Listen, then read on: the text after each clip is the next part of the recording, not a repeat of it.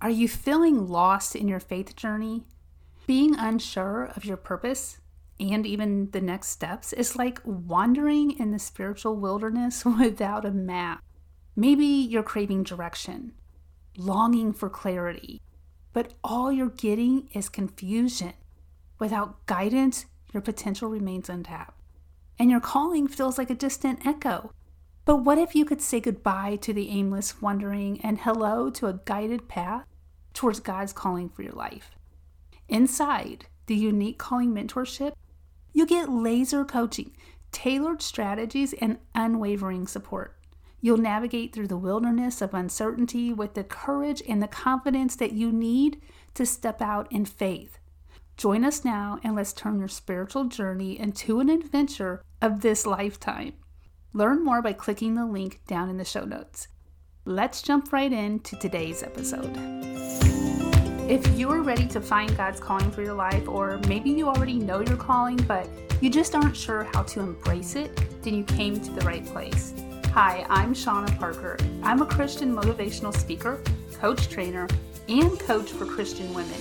My joy comes from helping Christians just like you discover your own unique calling through 5 core components: your spiritual gifts, your love language, passion-driven pursuits, aspirational goals, and heartfelt concerns. Get ready to take notes and embrace the change because, friend, it's time to get serious about God's calling on your life.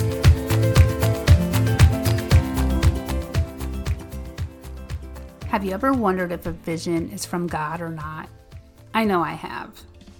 Back in my depression days, I would often lay in bed watching YouTube videos of other people's stories about how they went from nothing to something.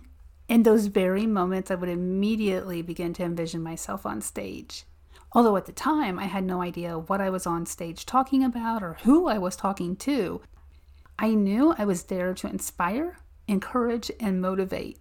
For the longest time, though, I thought it was just me wanting to feel wanted.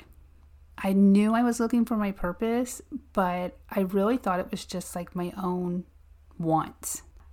That song, I want you to want me, I need you to need me, it just popped in my head. I'm so sorry to sing. That is exactly how I was feeling though. When I was depressed, I would watch a lot of movies about people who went from rags to riches, or I would read a lot of self-help books. I mean, a lot of self-help books. One time I watched The Pursuit of Happiness with Will Smith 17 times in 1 week. Looking back, it is so clear now how God was working in my life, even then. Although I was depressed for 7 long years, during those 7 years, God was planting seeds. Seeds that would grow into a vision so strong I wouldn't be able to ignore it. Because there was literally coincidences after coincidences. And then there was confirmations that followed after that. Last year, a friend had shared a graphic on Facebook that read, "Coincidences are God's way of getting our attention." I personally believe this to be extremely true. There have been too many coincidences in my own life to say otherwise. And I'm sure you can agree. The same goes for confirmations. Just a while back, I was struggling with whether or not to niche down to coaches. Something about it, though, just did not feel right. So I reached out to a friend who is a coach, and I shared what was taking up space in my mind and keeping me distracted. That same day, I got what I believe was my answer, which was to stay on the path of helping Christians find and embrace their own unique calling.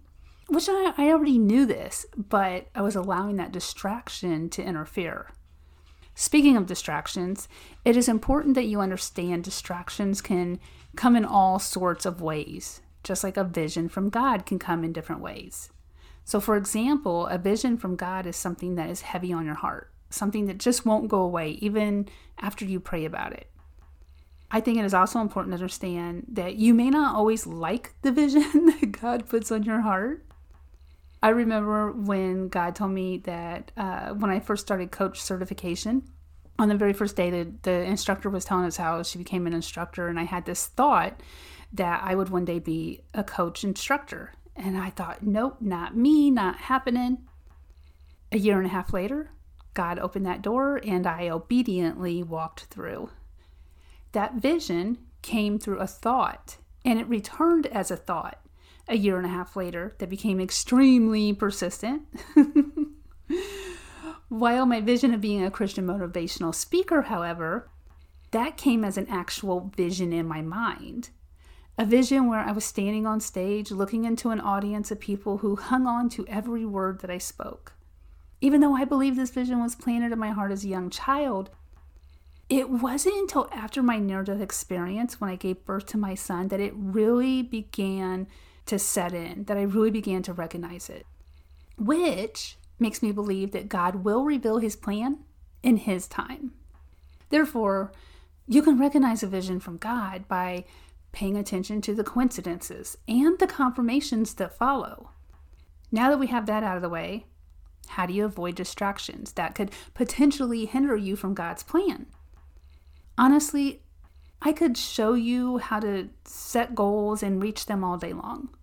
But from personal experience, I truly believe you simply must just make the choice to trust God.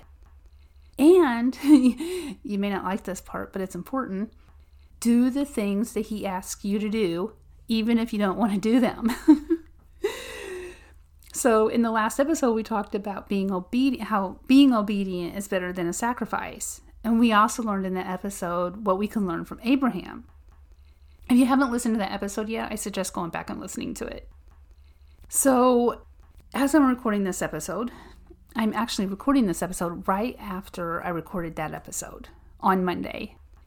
I'm going to go out on a limb here, and I'm just going to say I made my calls this week. If you don't know what I'm talking about, go back and listen to that episode. I'm saying that now while I record this episode on Monday because it just so happens that I am an extremely conscientious person. Therefore, it will bother me to no end if this episode releases on Friday and I made 0 calls. The point I'm trying to make here is distractions, just like visions, come in all sorts of forms. So speaking of that episode, a distraction for me was needing extra money to pay some bills instead of trusting God's plan. I took it upon myself to fulfill my needs. Your distraction could be following too many people and trying to do all the things.